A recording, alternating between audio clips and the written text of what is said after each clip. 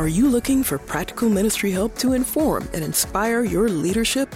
Do you have a sinking feeling that your ministry training didn't prepare you for the real world? Hey, you're not alone. Join thousands of other leaders in pursuit of stuff you wish they taught in seminary. Welcome to the Unseminary Podcast, presented by CDF Capital, helping churches grow. Visit them at cdf.capital/unseminary. Hey friends, Rich here. Hope you're doing well. Listen, I am fired up for today's conversation. Today's conversation is one of those things that, man, people just roll their eyes when it comes to. I've heard church leaders talk about wanting to cut this part out. I've heard them say, man, I just wish we could do church without this. What am I talking about? I'm talking about announcements. And today I want to give you a tactic that will radically increase the engagement of your announcements. See, those 5 minutes are in your service are designed to move people to action. You know, the teaching is about giving people, understanding scripture and applying that to daily lives. Worship, the musical portion of what you do is about transcendence. It's about connecting to people to something bigger than themselves. But every weekend, you have a part of your experience called announcements, maybe called hosting. It's called different things in different churches that is all about getting people engaged. It's about moving people from where they are to a deeper level of engagement. And friends, engagement is the thing that your church and my church, we have got to worry about. We want to be moving people from the crowd and ultimately into the community, and then eventually into the core. We need to be constantly moving people towards that. And there's lots that we could talk about in this. We could talk about the selection of announcements. We could talk about, who does the announcements. We could talk about my favorite topic, which is about co-hosting. I love co-hosting in announcements. I think it's the best behavior. There's lots that we could talk about, but today I want to give you 5 steps that ultimately will drive up engagement, that will help your church have more engaging announcements that ultimately will make this part of what you do more relevant and ultimately drive more engagement, get people more connected to your church. But, there really is one thing, there's kind of one overarching principle. We have this course called the Hosting Coaching Clinic, and it's all about helping your church leverage these 5 minutes. And it's 6 weeks long. Every week we provide you different coaching. It's designed for the people who actually do the hosting at your church. And we kind of talk about this in that course, but I want to drive home the point even more so here today. I want to give you an even more kind of more detail on this issue. So really the best way to get the most out of your announcements is to reduce the total number of things that you talk about in announcements. Friends, I've seen this time and again. The person that gets up there that talks about, that is given the task of announcements, they get up there with maybe a little card or maybe a piece of paper, or maybe it's just something mental in their head and they've got a list. They're talking about 3 or 4 or 5 different things. Friends, that is bad behavior. Wrong. The fact is, if you go beyond 1 or 2 announcements, the effectiveness of all of them goes down. Now, it makes sense why this happens. I know exactly why this happens. Because you don't have a process for gating the total number of things that you talk about. You don't have a process for reducing the total number of things. You don't have agreement with your leadership team on, hey, these are the things we're going to talk about, and we're only going to talk about these few things. And you need a process, frankly, for doing this. Because you see, if you can reduce the total number of announcements, you will increase the overall recall. You will increase engagement. You'll get more people to move in your church. Now, there's lots we could talk about here. There's lots that we could talk about. But what I want to do is give you 5 steps for really getting agreement with your leadership team, because this is really where it starts. Because what happens is the person that's doing announcements at your church, I feel bad for them, because what happens is as they're arriving on Sunday or maybe in the middle of the week, they're getting an announcement. They're getting someone hand them a piece of paper and saying, please, can you please talk about this thing? And you haven't empowered them to say no. Oh, or as a church, you're giving those people too many things. And the reason why that is because you haven't gathered people together to say, hey, we're going to decide on what those things are. So here are the 5 steps I want you to do. First, what I want you to do is I want you to pick a 3-month run, a 12-week run sometime later in the future. So this isn't like starting this weekend. It would be like down the road. I like to think of the church year in runs. There's kind of the Christmas to Easter run. That's the run we're in now. Or there's the Easter to summer run, or, the kind of late summer to the back to school, or there's the back to school to Christmas, that sort of thing. There's these runs. So what I would encourage you to do is to pick a 3-month run, generally a 3-month run, 10, 12 weeks, 14 weeks, something like that.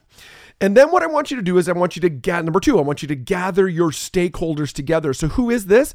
These would be all your departmental leads. These are the people who care whether their stuff is going to be talked about on announcements or not. And you're going to say to these people, send them a quick email that simply says, hey, we're going to get together and talk about let's say we're talking about the Easter through summer run. We're going to talk about what we're going to be doing in the Easter through summertime this year in announcements. And we want to make sure that we feature exactly what is best for you in your department in that time. And so you're going to ask them to come. Now, you're going to want them to prep before you come. So as you're gathering these stakeholders, you say, listen, I need you to come with all of your programs, everything that you're hoping that we'll talk about. Now, you could talk about just at an announcement level, the kind of during this portion of what we do, but you could also say, hey, if you want to send direct mail or do other email, social, that sort of thing as well. But you're going to gather them together and ask them to come prepared. That's number 2. So number 1, pick a 3-month run. Number 2, gather stakeholders. Number 3, when they arrive in the room, maybe you have a big whiteboard, or maybe you just get some of those Post-it notes that you pull off and you divide them in 4s and you have 3 of them up there. So you've only got, 3 months worth of spots. And you say, what we're going to do here in the next hour is we are going to define what are the 1 or 2 key messages that we're going to have on every single one of these weekends.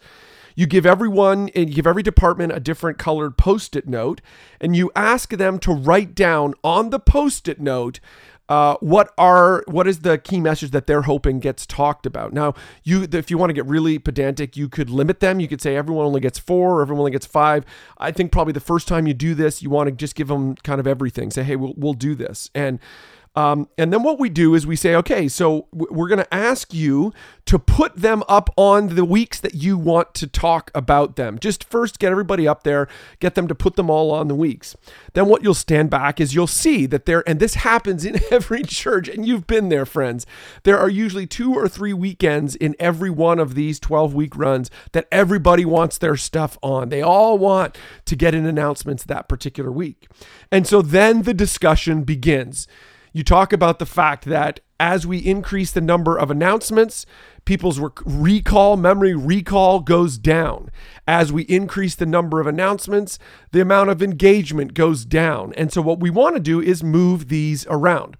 And you have a discussion, and you say to people at some point in the discussion, hey, this is a helpful conversation for us. I'm going to, at the end of today's conversation, I'm going to take this all into consideration, and we'll generate a calendar and come back to you. Now, depending on how it's going, you're either going to define all of them in this moment, or then you're going to get to step number 4, which is you're going to follow up a few days later with a calendar where you take all of their feedback and you move stuff around. What you're hoping for here, friends, is people will move their stuff, whatever it is that you want to have them talk about. They'll move their stuff in order for them to get more stage time, because you have a limited amount of stage time, but they have an unlimited number of days that their stuff could be on.